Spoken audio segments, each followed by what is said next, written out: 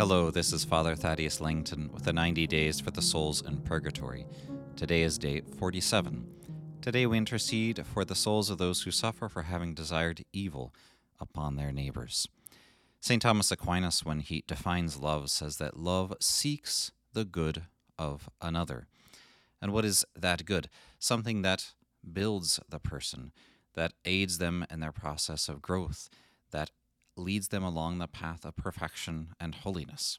And so to desire evil upon one's neighbor is the very opposite of love.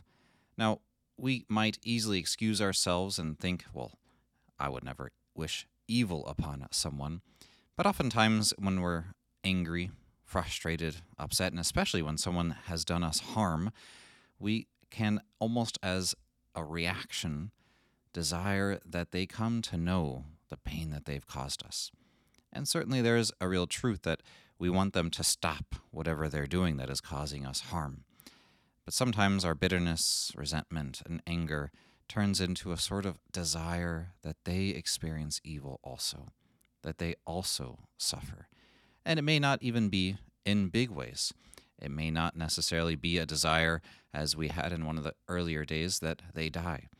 It may simply be that they not get the job position that they want, that they not have a certain success in life, because that way perhaps we feel a bit better about ourselves because they don't get all that we don't have. But one of the key aspects that leads these souls to purgatory is that they desired this, not just in a spontaneous way that they felt a certain emotion, but they fostered this desire. They held to this desire as a sort of justice.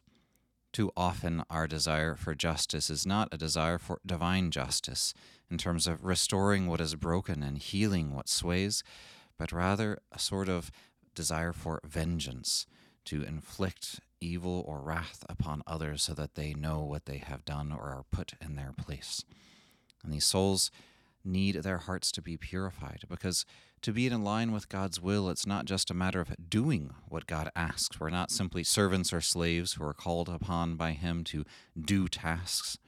We are called to share the very heart of Christ, to share His very sentiments, emotions, thoughts, and above all, desires.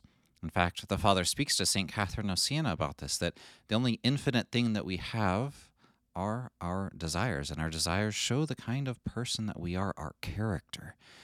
And so these who desired evil upon neighbors precisely lack that similarity to the character of Christ, to His most sacred heart. So today I encourage you to pray at the Divine Mercy Chaplet for these souls who suffer for having desired evil upon their neighbors, invoking mercy upon them precisely when they lacked that mercy for their neighbors. Let us conclude. Immaculate Mary, Star of the Sea, pray for us and for the souls in purgatory. Saint Stanislas Papczynski, pray for us and for the souls in purgatory. God bless.